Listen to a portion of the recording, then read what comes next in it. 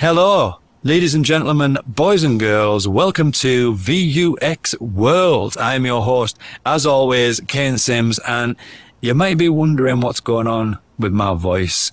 All will be revealed in just a short while. But first, let's switch it up. I'd like to give a shout out to our presenting sponsors of VUX World, Deepgram and Symbol AI. Deepgram is one of the leading automatic speech recognition providers out there. It is fantastic technology. If you're building voice bots, if you're building anything to do with voice assistants, or even if you want to do speech to text transcriptions, Deepgram is the place to go. It's got immense speed, incredible accuracy, and rarely, compared to others out there in the market, you can actually retrain the Deepgram speech recognition models to become more accurate on your specific industry or domain. Something that is overlooked often when it comes to the creation of voice bots, but once you hit that wall and you can't get any more accuracy out of it, you will soon find that retraining speech recognition models leads to dramatically better data being fed into your NLU, which means better customer experience. To learn more, visit deepgram.com/VUX World. That is deepgram.com/VUX World. Let's switch it up again. Shout out to Symbol AI, our second presenting sponsor on VUX World. Symbol AI makes it super simple for you to implement literally the world's leading and bleeding edge conversational intelligence technologies. There is data within conversations that you're having with customers, or even internally within your business, or within the usage of your product or services. There is data within those conversations that you can use to extract some extremely important analysis and insights from. And that's what Symbol AI enables you to do. From outbound calls that basically detect the sound of a voicemail that can then automatically leave a message after the beep, which is notoriously difficult to do, or recognizing when somebody answers and automatically forwarding that call to a human to be answered. That's the kind of stuff that Symbol AI can do. Symbol AI, with the technology, you can build your own agent assist capabilities and be able to serve call center agents with next best actions and things like that. Really super simple. You can do things like call analysis, you can do intent detection, you can do call summarization, speaker diarization. The possibilities are absolutely endless, and you're only limited by your imagination. For more information, visit symbol.ai, symbl.ai. That's symbol.ai. For more information, honestly, you will not regret checking Symbol AI out. Okay, now, let's switch it up again. I'd like to introduce this week's guest, Alex Sediuk of Respeecher. You might have guessed by now, this voice, this technology is what Respeecher does. It is bleeding edge speech synthesis technology. A lot of you that listen to this will be familiar with text-to-speech. You'll be familiar with some of the frailties and limitations of text-to-speech, and you'll probably know, especially if you're listening to the podcast and you're not watching this video being distracted by all the bright yellow that's kicking around on your screen, you will know that speech technology, speech synthesis technology, you can usually discern it. You can usually pick out a synthesized voice compared to a real human voice. With Respeecher, you'll probably notice that the lines are beginning to get a little bit blurred. This technology is being used in Star Wars. It's being used in a whole bunch of top flight productions. It's used throughout the gaming industry. The use cases are absolutely, never ending. And we're going to be getting into this technology, how it works, how it can be used, and what the future of this unbelievable technology is. So without further ado, ladies and gentlemen, please welcome Alex Sediuk onto VUX World. Alex. Welcome. Hey there. Hey. How good is that? Thank you so much for having me. No worries. No, thank you so much for one, for putting that together, and two, for even joining us. I know that we've been fairly animated in that video, which was, of course, recorded a while back. Things have changed dramatically since then, especially or particularly in Ukraine, where you currently are at the moment. So thank you, one, for doing this. I've said that we didn't have to do this. You were still kind of keen to do it. So thank you for joining us. And thanks for joining us at a time when it is not great where you are right now. Yeah, the things are not great, though Ukraine is extremely united and gives a very good response to what happens. But what happens is crime against humanity, and we should keep thinking about that from inside and outside Ukraine. I'm currently in Western Ukraine. Our team, we have 35 people in Respicha. They're spread around the country. We have folks in Kyiv that's currently under missiles attacks. We have people in Lviv. We have people in where I am. And some folks got abroad, and some part of the team is actually foreigners. We haven't asked for international community. Ukraine fights and Ukraine extremely strong, but we are strong on ground and we know how to respond to this. But our sky is not protected enough, and that's the way how that country, how Russia kills our innocent people. So if you guys can influence your local authorities, if you can join protests and just tell everybody around that Ukraine asks for closing the sky because we don't have enough protection from those missiles that just being directed to our cities, to civilian buildings. That's something we urgently need now.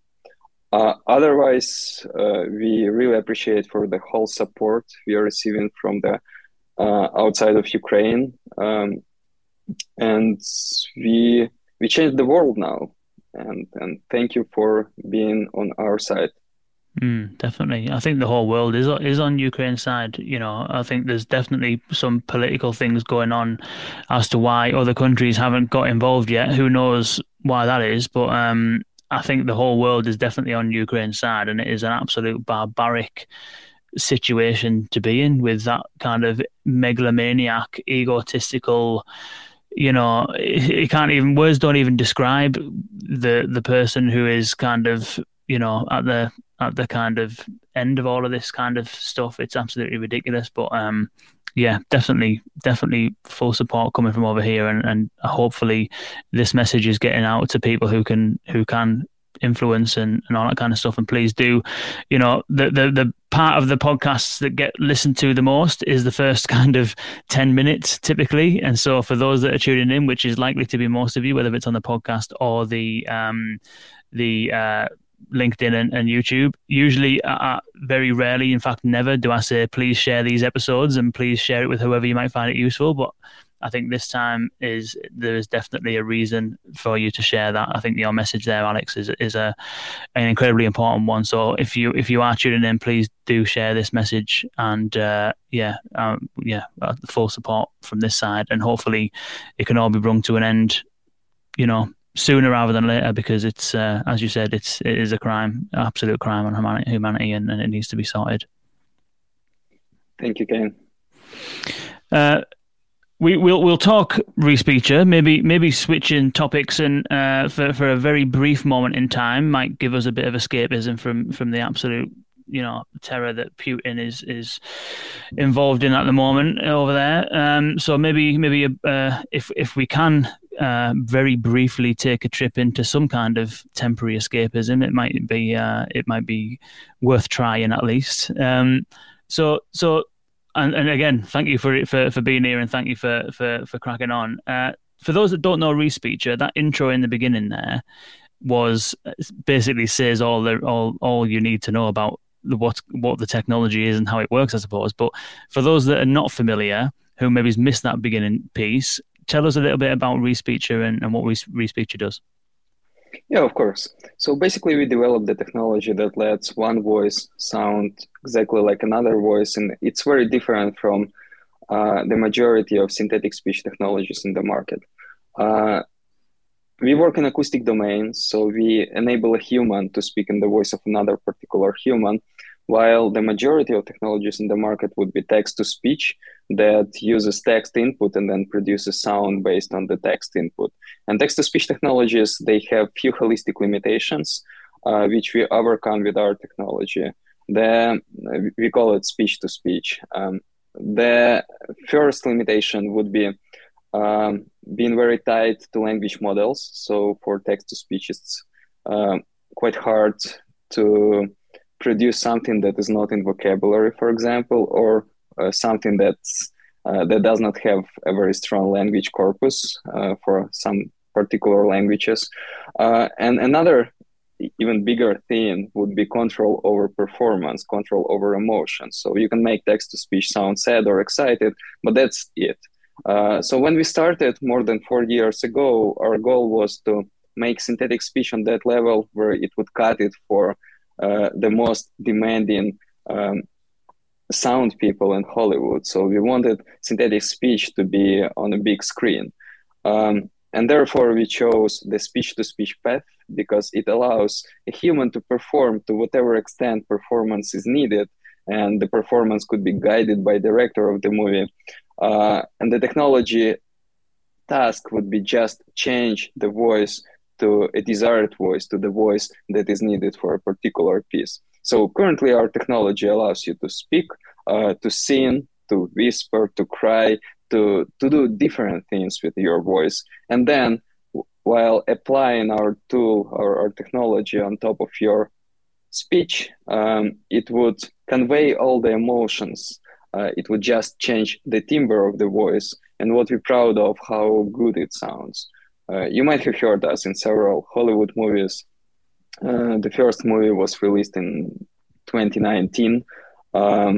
You might have heard us in Mandalorian, where we did the voice of young Luke Skywalker. We were also credited in the Book of Boba Fett in the episode 6 just recently. We did Vince Lombardi piece, and if your audience has Americans, you guys might have seen Vince Lombardi in 2021 on the Super Bowl opening. That was quite big project.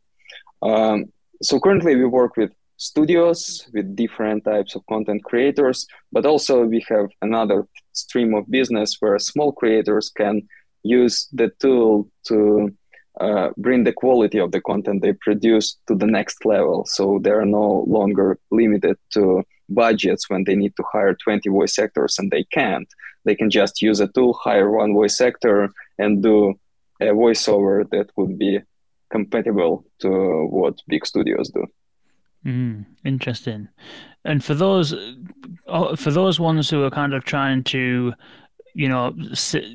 create 20 different voices from one voice actor, where are they going to get those 20 voices from? Is it a bank of voices that you already have? Is it voices that you are always creating all the time? Is it bespoke voice creation? Like where do the voices come from? Yeah, so basically we have, as I said, two main business streams. And the first stream would be our services to studios. When studios need to introduce a particular voice, say Vince Lombardi voice, in order to enable someone else to speak in that voice. And that goes through our team. We need to check permissions and stuff, so you cannot use it right away. The thing that was used for the opening of this podcast was Voice Marketplace. And Voice Marketplace is a tool. You can find it on our website, and it would allow you to record your lines and get those lines converted into 50 plus different voices. And those would be not just human voices. We also have cats, dogs, and some funny sounds, which could be very usable for sound post-production. Those voices are copyright free. They actually belong to people, so we recorded real people for them. We anonymized them, and they belong to average people, and you can use it for the content you're creating. Interesting. It's I don't even know where to start because it's so crazy. Let's start with the studio. So you won an Emmy for the work that you did with Nixon.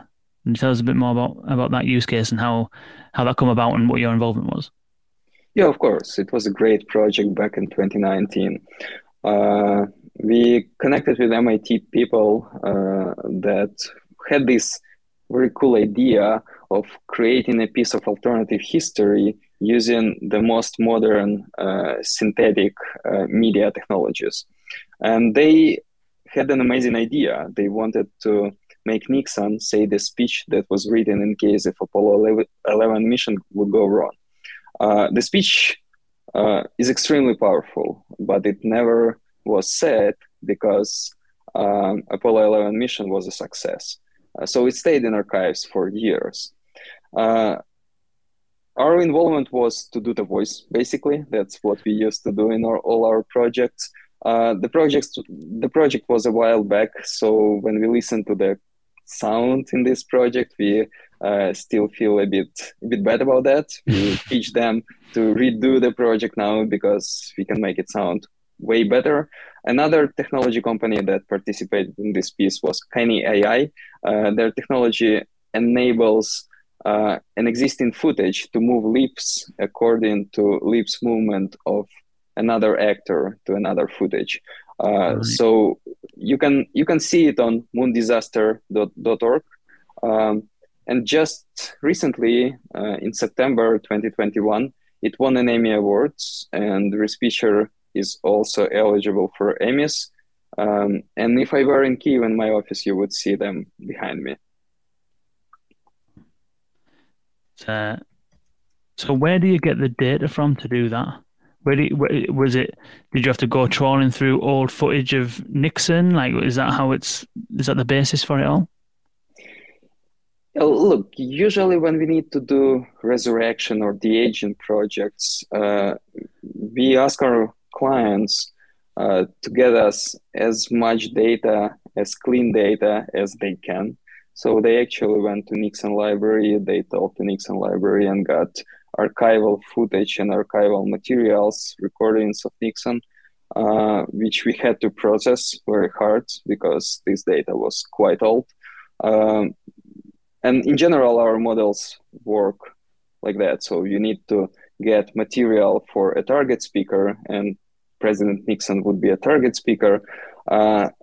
And then you train this deep neural net in order to enable model to convert from other speaker into Nixon's voice. And that stage was extremely long in that project. It took us several months to get it actually done, though we had way more complicated technology and we required way more complicated data sets. Now we can do way better job with way less data. Nice. So that seems to be the process. Is then you take data so ideally clean sounding data, which must be difficult when you're working with, like Nixon. What was that? Footage from the 60s, is it? Is that when it's from? Yeah. Yeah, so probably bad audio anyway, and stuff like that. And same thing, I suppose, in the Star Wars example, where Luke Skywalker, to bring the voice of a young Luke Skywalker back, you're looking at footage from the 70s and stuff like that. I suppose it's proper movie footage, so it's probably going to sound a bit better. But I'm wondering whether you can walk us through that kind of the process once you've got hold of the data that you would require. What are the kind of steps that involve? And obviously, don't reveal any secret sauce, which you're not going to do anyway. But like, what's the general process from getting hold of some data to making it available for someone just to speak and have it be reproduced?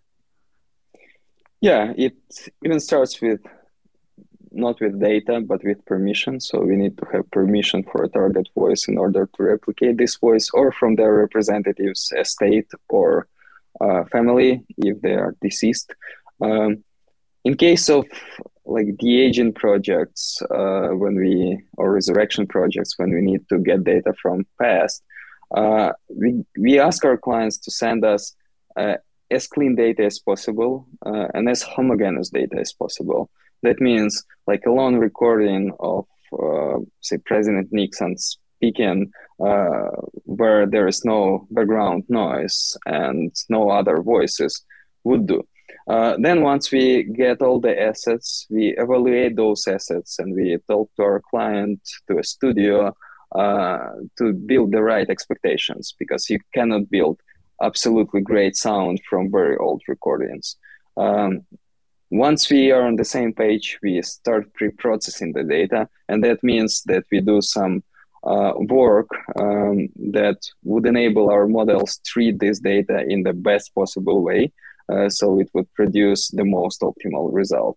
And this work could take just few hours if it's a very simple project. But if you talk about data that was recorded, say, 40 years ago, it could take longer. Then after the data is prepared, so we have tracks that pre-processed for our models, we put it into our heavy deep neural net that is designed to basically understand the voice. So it does all those millions of computations, and it takes some time. We usually take 2 weeks to train the model on a new voice when we introduce the voice to the system. But once the training is done, we do some tests. We convert from the material we need to convert from new lines from source speakers. And then, depending on clients' feedback, we can adjust our model. So we have some flexibility in terms of recording conditions, in terms of audio quality, even in terms of some creative things. So we can apply some interesting tricks to meet some creative expectations for our clients. And then, depending on the complexity of the project, we basically deliver those conversions. If data is perfect, if we don't need to worry about quality of the audio, in many cases, our team involvement would end after we train the model. So we can give our client a tool, or we can give an API where they can basically convert the sound they need to convert themselves, and the tool would provide a very similar result to what we are doing manually. But when data is challenging, and most of our projects has been with challenging data, we have to be very deeply involved, and we have unique expertise at Respeecher. Our delivery team consists of very cool sound professionals that also know how our models work and how they react to different things. So they can provide a unique white glove services for studios. Interesting. What are some of them? Is the predominant challenge around the audio quality that you get given initially, or is there other challenges that different audio types present to the model when you're trying to change things? Like, what's the biggest, or is it licensing? What's like the biggest challenge for you usually? It's actually both. It all depends on what output is expected by client. We had to work for years to bring our technology on that level of quality of the sound, but that's not just sound itself. It's also a lot of different things that would make the system usable for different types of content creators. So we had to work hard on making emotional range wide. Say a year ago, our models were not able to sing at all. So they used to work with small, short phonemes. But now we can do very decent singing, and we actually have some project when we can enable a singer to speak in the voice of another singer, and that's amazing. We had problems with accents, and now those problems has been eliminated. We had to train our system for longer in order to get results. We required even more of target speech, and now we need less data to produce the same result. And in some of our projects, we had only like 2 to 5 minutes of target speech, and we still were able to do that. Another huge challenge for our team, the technical challenge that we managed to solve previous year, would be robustness. So our models always used to make mistakes. That would be like phonetic errors. So like some number of the lines you produce would have those phonetic errors. And that might be not a big issue for film production, right? You still record many takes for a single line. But for many other applications and for long form content, like for audio book, it wouldn't do, because you cannot allow mistakes in a long form content conversion. So we solved this issue, and now we have the system that's capable of working without doing those phonetic errors. And we now enter the long form content market. And we have even delivered several projects when we had a long piece of content and a very short time to deliver the result. A good example would be a project in Puerto Rico we did this summer, where we had to voice over the whole basketball game in the voice of very famous basketball commentator who died 20 years ago, but he's the voice of basketball in Puerto Rico. And we had just one night to do that. Someone else recorded the whole commenting part on the whole game, and we delivered results in 4 or 5 hours. And the next day it was on Telemundo, so it was on a big screen, and that was quite a proof for us internally that we finally can do what we call reliable, long form, fast voice conversion. Wow. Because long form is a massive problem, because I mean, anyone who's had, like for example, Pocket, I know I've used this a few times. So Pocket, you can save articles to it and then it will read you them back later, and you just can't help but zone out. It's in the middle of reading it, and then all of a sudden your concentration will drift, and and TTS does that, doesn't it? It's really bad at long form, because I suppose it's a bit like my voice, to be honest. My voice doesn't tend to go up and down much. It's very monotone in the middle, which is why that might be why most people tune into the beginning of the podcast. I might bore them, but the TTS is historically bad at being like engaging, isn't it? Is that kind of the one of the kind of things that Respeecher is getting around, in that basically you're not reliant on a standardized model that delivers a standardized tone throughout? It's basically down to the performer, isn't it? Yeah, of course. We heavily rely on humans, and that allows our technology to produce content that would be of higher, I would say quality, but it might not be fair enough. It would be just different type of content. So you wouldn't put text to speech in a very good high quality audio book, because text to speech has those robotic sounds and stuff, even though it becomes better. But on the other end, you wouldn't make text to speech deliver all those emotions that a professional voice actor can deliver, or a human being in general can deliver. So if you imagine a very complicated text-to-speech system that would have a lot of controls over different emotions and different things related to emotions and performance, it wouldn't be usable, because the vocal apparatus we were born with, it has thousands of those controls, and it's just easier to say. And what the beauty of our approach, that we basically allow all this performance part to be on a human being, and voice actors, they could do amazing job in terms of delivering, in terms of being guided how to deliver a piece of content.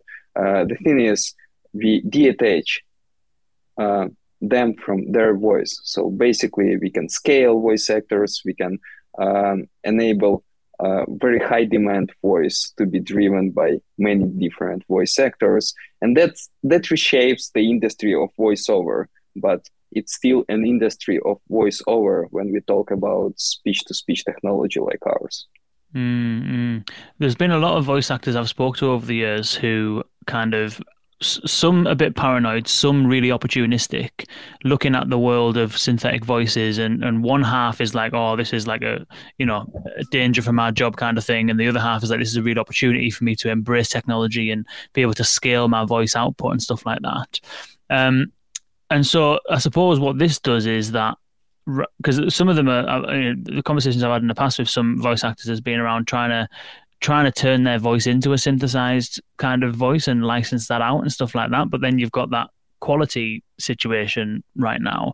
So it seems as though, if anything, this technology could bring about a real positive future for voice actors, because, some voice actors are really, really good voice actors, but you're not going to be able, like, a man can't speak like a woman and a woman can't speak like a man, not convincingly over the duration of like a film, for example. And so it gives, and I'm not saying that, like, I suppose what I'm saying is that it gives voice actors flexibility to be able to stay doing their craft, but be able to still scale themselves into in a different way, basically, isn't it? Exactly, spot on, Kane. I used to talk to voice actors. I talked to voice actors like from the very beginning, and say 2 years ago, 9 of 10 voice actors we spoke to, they were afraid of technology. They didn't like the technology as the idea, as the concept, and they thought that technology like ours would steal their jobs. Now, when we speak to voice actors, 9 of 10 of them would be up to try it at least. And once they tried it, they see all those opportunities that technology brings. Because again, the technology does not remove them from equation. It might seem so in text-to-speech, but text-to-speech is limited in terms of performance and stuff. Good voice actors are still needed, and given the amount of content that's being produced and the trajectory of growing of that content, there would be a need for more voice actors, basically. We recently did a very good podcast with Engan Gutsa, who is quite famous in voice actors field. I would encourage your listeners to listen to that podcast. We spoke a lot, and then we did some interesting demos with Anne. But basically what technology would allow to voice actors, it would allow them to not be limited to their vocal timbre. So they can perform in very different styles, but they are being hired not just because of their ability to perform as a professional voice actor, but also because of the timbre they have. And now they can speak in very different gender, in very different age, and say 50 different timbres we have on the voice marketplace, and it opens the whole new world for them. But we should also think about security for them in terms of keeping the voice they had and they used, say, 20 years ago, still available for them. So if you're a voice actor, your voice is also being changed over time, like all the human voices.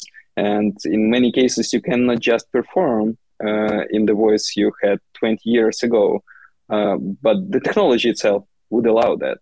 And then when we think further, technology would enable to scale them. It would enable to de-attach a particular voice actor's professional voice that is tied to many different projects, and they might not have enough time to cover all these projects. And it can de-attach their voice and give it to other performance. And that means that the technology would bring them opportunity for passive income where they can get royalties for their voice to be used. And that's not new to the market. Text-to-speech companies already doing that for quite some time. And voice actors give their voices to text-to-speech, and it works. It's just a different type of business when someone else would be driving the voice. And the thing we should be very careful about, like everything we do at Respeecher, is how we would build those 2 more layers, say in the voice marketplace, where voice actors would be able to provide their voice to the voice marketplace. And one important layer would be compensation, obviously. So they need to be fairly compensated, and we see it as a transactional business for them. But another even more important and more complicated layer would be control. So they should be able to have control over what content or what content makers are using their voice for. And it's not that easy. That's why now we collect a group of beta voice actors we want to work with when we launch a full-blown voice marketplace at Respeecher. And we want to build those 2 layers together because we need their feedback from the very beginning. We need to understand what they're up to in terms of giving control of their voice to other people in the system. And there could be very, very different scenarios. Someone can say that I'm fine if this particular studio uses my voice for whatever they do. I trust this studio, they do a great job. Some people can say, I don't want my voice to be used in the advertisement of cigarettes or alcohol. Some people can have other thoughts, and it's not like just a red line you can easily draw. It would be a whole new system, a whole new layer in the system we have to build very, very cautiously.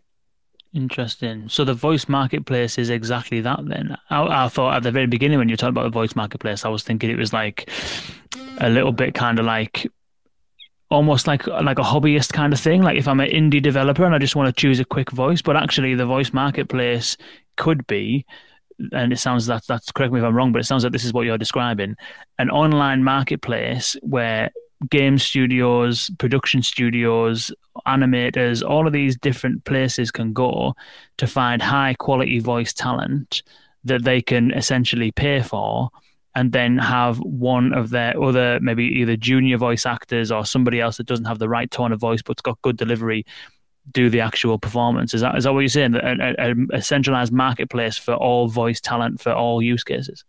Correct. I mean, the voice marketplace is a living thing. It took us some time to bring into the market, to rob this very heavy technology we used to operate manually into something that would be a self-serve tool.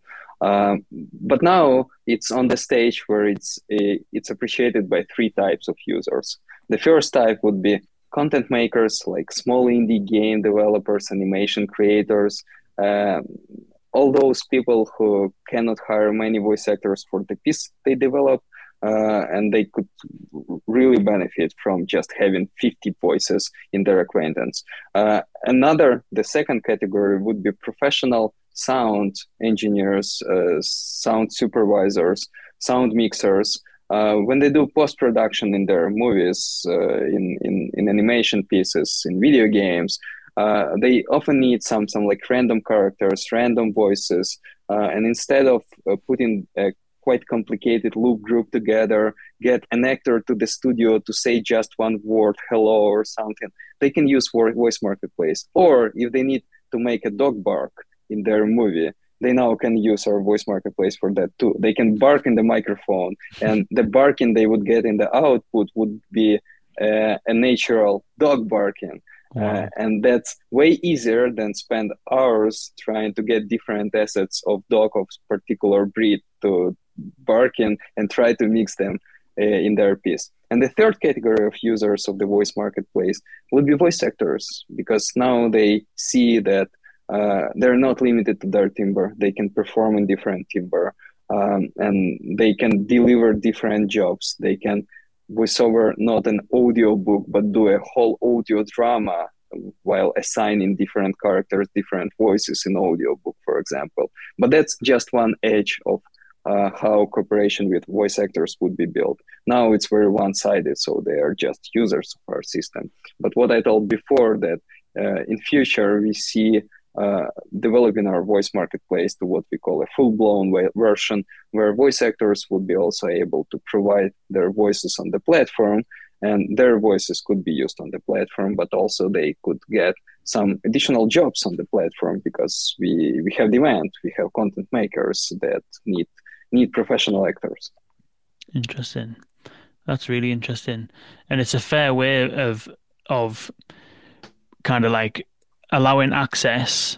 So you've got, it's a good marketplace model, because half of the problem with I suppose voice actors is finding the client, whereas that's kind of what you're bringing there.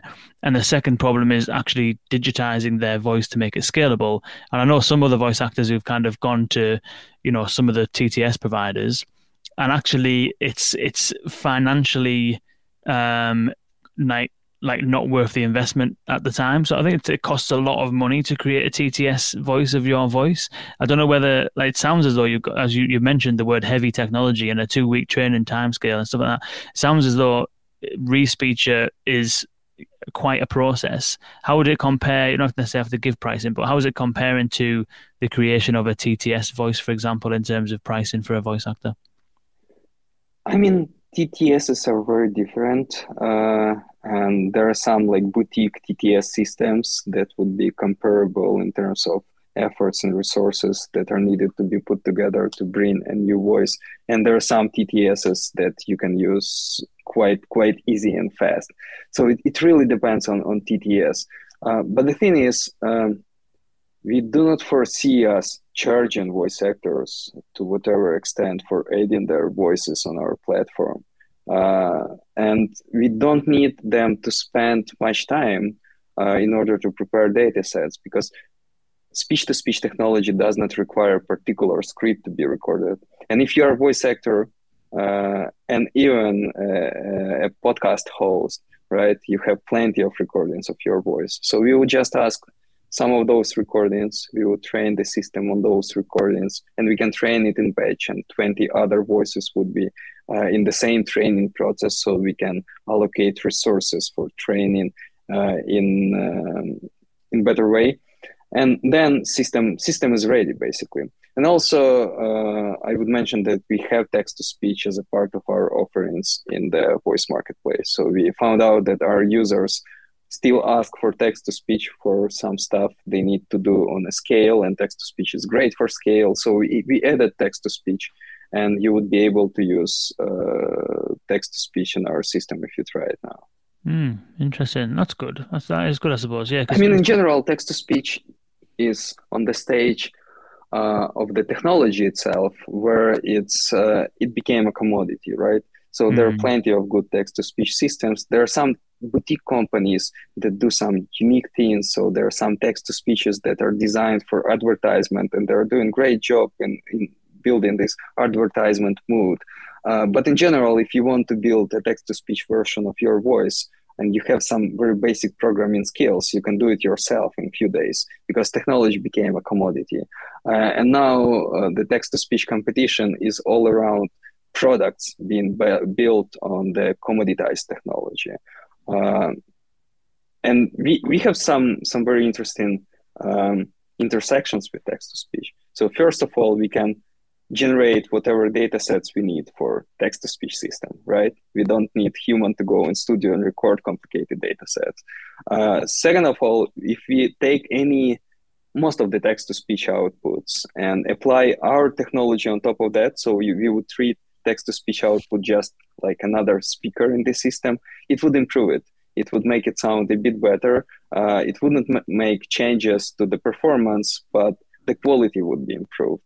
And that's quite exciting opportunity, because if you like a particular text-to-speech, you can use this text-to-speech and apply Respeecher on top of it, and you would make from a vanilla text-to-speech voices plenty of different voices that Respeecher can provide, and a particular voice you would like to use. Interesting. That is such a good idea. Recording text-to-speech and then putting that resulting speech through Respeecher. How does it improve the quality then? Is it improving quality because people can then use it in a lot more flamboyant and kind of like different ways that text-to-speech, like hitting pitches and notes that text-to-speech can't? Or do you do something with the actual processing of the audio? Because I know text-to-speech usually is like a low bit rate. Do you do something to like fill in the bits and make it sound a bit smoother and stuff like that? Like, in what way is it more quality? Yeah, I mean, basically, while we were building this technology, we were crazy about quality. So our goal was to go through pickiest sound engineers in Hollywood studios, right? So all the pieces of our technology were built with this in mind. We wanted the best output quality as possible, no matter what it takes. If we require long training time, if you require tons of GPUs to train, if you need complicated data sets, it doesn't matter, because we wanted to be a first synthetic speech in Hollywood. And now it seems the synthetic speech we can provide is superior to many, and most probably it's the best synthetic speech out there. And that means that when we apply our technology on top of other synthetic speech, it does have some advantage, and it can improve it. Wow, that's wicked. That is really good. So we've mentioned about how this technology can recreate lost voices, like Luke Skywalker and Nixon. We've mentioned how it can potentially preserve current voices. Like if you're a voice actor in your 30s, your voice is going to be different in your 60s, but in your 60s, you could still use your voice from the 30s if you kind of, utilize this platform. Is there also an accessibility angle here? Is there any accessibility-based use cases that you've observed? Like, I know people who are maybe either losing their voice or unable to speak, or I don't know, obviously maybe not, given that you take speech as an input, but I'm just wondering whether you've thought about the accessibility kind of angle and whether there's any use cases around there. Yeah, of course. I mean, we struggled a lot with the complexity of our technology, so it has been always heavy. But once we solved several issues in the end of 2021, we started to explore healthcare markets in more precise way. And we just recently did some very good experiments where you can take a speech of a person who suffer from a health condition where they can speak, but their voice is very distorted. And good example would be laryngectomy, where it does not sound good at all. It's very distorted voice. But you can take this voice as input into our system and convert it into a voice, and it would sound better. We now do a lot of experiments in that field, but it has a lot of potential because our very initial experiments showed that in case of, say, laryngectomy, we can provide a speech that would be almost indistinguishable. So you wouldn't notice anything wrong with the voice. And now we have real-time system. So now we can transform voice almost on the fly with a very small delay. And that means that with a real-time system, you can enable millions of people who suffer from those diseases that distort their voices to be able to communicate better. And that's an amazing use case. Aside of healthcare use cases, we recently explored a few more and got some initial traction. So we made our models to do cross-lingual voice conversion recently. And that means that if we have recordings of, say, Tom Hanks speaking American English, we can make a Spanish speaker or Ukrainian speaker speak in their language and then apply system to make it sound like Tom Hanks, like it was said from Tom Hanks' vocal apparatus. And it wouldn't have accent. It would sound like Tom Hanks being Ukrainian native speaker or Spanish native speaker. And that's an amazing opportunity for dubbing and localization, obviously, in very different fields, not only movies dubbing and localization. Another cool application we found out is very interesting, is where you can apply a real-time system for support.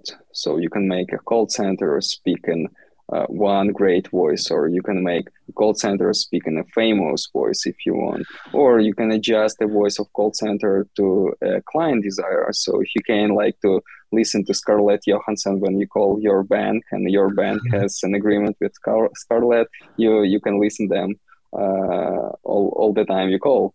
And that's quite cool use case. Another thing, we found out that in many cases, when we talk about high demand voices, it doesn't mean that those high demand voices are professionally trained to be actors or voice actors. I mean, soccer celebrity could be a very high demand voice. They could have contract with Adidas and they need to produce a lot of content, but they're not trained to be in front of microphone. They cannot deliver the same level of quality of performance as professional actor can do. And technology would allow them to do what they like to do sports, while professional voice actors would be doing voiceover work for them. And the delivery quality would be better even than this type of celebrity would do that themselves. So it's not just about scaling, it's also about delivering better results. Interesting. That is really interesting. I mean, the translation thing is absolutely unbelievable. I mean, I know you mentioned that it's not just about scaling, but in terms of on the translation front, I mean, if you look at how many, Netflix series now are filmed in, like, Squid Game is a prime example. Imagine having all of the actual actors performing that, or Tom Hanks does a film, obviously inevitably it gets translated into a bunch of different languages all over the world, and it's different voice actors that need to do it, and so there's a little bit of authenticity lost because it's not Tom Hanks speaking. Whereas that could be a kind of like a massive business, just that one use case, translating all of the actual actors into every language that exists is huge, absolutely huge. And then you've got companies like, when you were talking there about Scarlett Johansson answering the calls and stuff like that, I was thinking about companies who have pretty prominent personalities, like Virgin and, Amazon before Jeff Bezos left, and, Apple when Steve Jobs was there, and Mark Zuckerberg, companies that have like prominent people working at the helm, so to speak, being able to utilize their voice in other areas like call centers and stuff like that is huge. So yeah, I mean, the use cases are absolutely endless. I mean, you don't think of it when you just sort of hear your voice change. There'd be people tuning in at the beginning of this thinking, "Oh, that sounds cool," but then you climb actually into it and you think, "My God, this can be used absolutely everywhere." Yeah, and that could be a problem for a company like ours, because when our BizDev team starts to talk to the studio, we haven't spoken before, to a client we never spoken before. There is a list of use cases, and it's often hard for a client to decide what use case we start with, because many of them are so compelling. Yeah, I bet. The paradox of choice a little bit. Yeah. Yeah, interesting. That is wicked. Is there a kind of ethics side to this? I'm sure there is. I mean, potentially you've covered some of that with the voice actors and stuff like that, where, making sure that they get adequately paid, making sure that there's no kind of foul play in terms of, using voices in adverts for cigarettes and stuff like that. Is there any other kind of like, I'm conscious of AI ethics, and I've been doing a bit of research and stuff like that lately, but I'm certainly not an expert in that kind of field. But is there any other kind of ethical considerations that you've had to take into account while building this? A whole bunch of them. Yeah. I mean, from the very beginning of FreeSpeecher, we had to build a strong ethics policy, and this ethics policy starts with permission. So the first thing our team would ask when someone requests a project, whether they have permission or going to obtain the permission for a particular voice they're going to use. And if they're not, there is no go, because permission should be in place, and we require a copy of a permission because it indicates that agreement with voice owner who owns the IP, who owns the rights for their voice, and content maker has been made, and that means that it's fair and their IP rights are not being violated. But I mean, that just protects our technology from being misused, right? And there are many other technologies similar to ours, and technology like ours on the current stage in a year or two would inevitably fall in wrong hands, because technologies are used to become a commodity. Therefore, there is a lot of work we do in terms of in the scope of our ethics statement that are designed around bring awareness about the technologies. I mean, in general, the technology of synthetic speech does not go anywhere, right? So it would still be there no matter what we think about that. And it would be used for bad purposes. And that means that we should bring education to a general public that synthetic speech could be used in the content they are consuming. And Piece of Nixon in event of Moon disaster was done with that exact goal. So the goal was to show that technologies can reshape our history, and it was shown in a very compelling way because Nixon looked like Nixon, he sounded like Nixon, but he said what Nixon never said, right? And this education piece is bring awareness piece is one of the most important actions we have to perform as developers of the technology. Also, ReSpeecher is a part of several communities that are grouped around ethics. And there are industry leaders, different studios, content makers from very various industries, not obligatory content making industries, are being grouped together to build right frameworks of applying synthetic media technologies and synthetic speech in particular. And we play quite active part in those groups. Another thing we work on watermarking our audio. That means that you would be able to tell ReSpeecher generated audio from any other audio.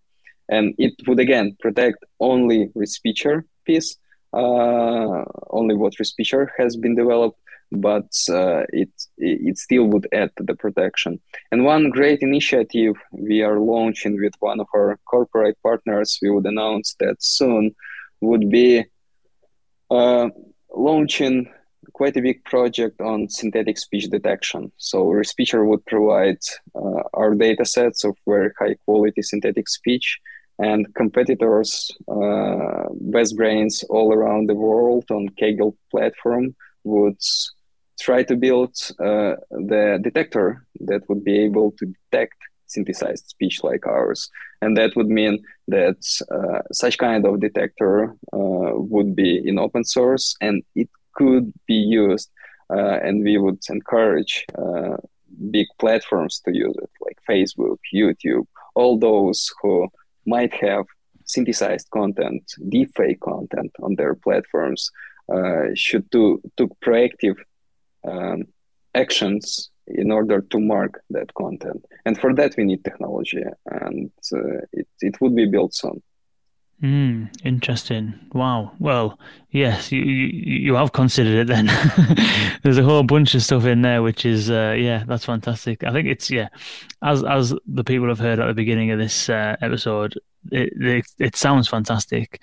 It really does, and I think that the ability to be able to make and generate speech based on an actual voice, I think is wicked, and as we've seen, the use cases are endless.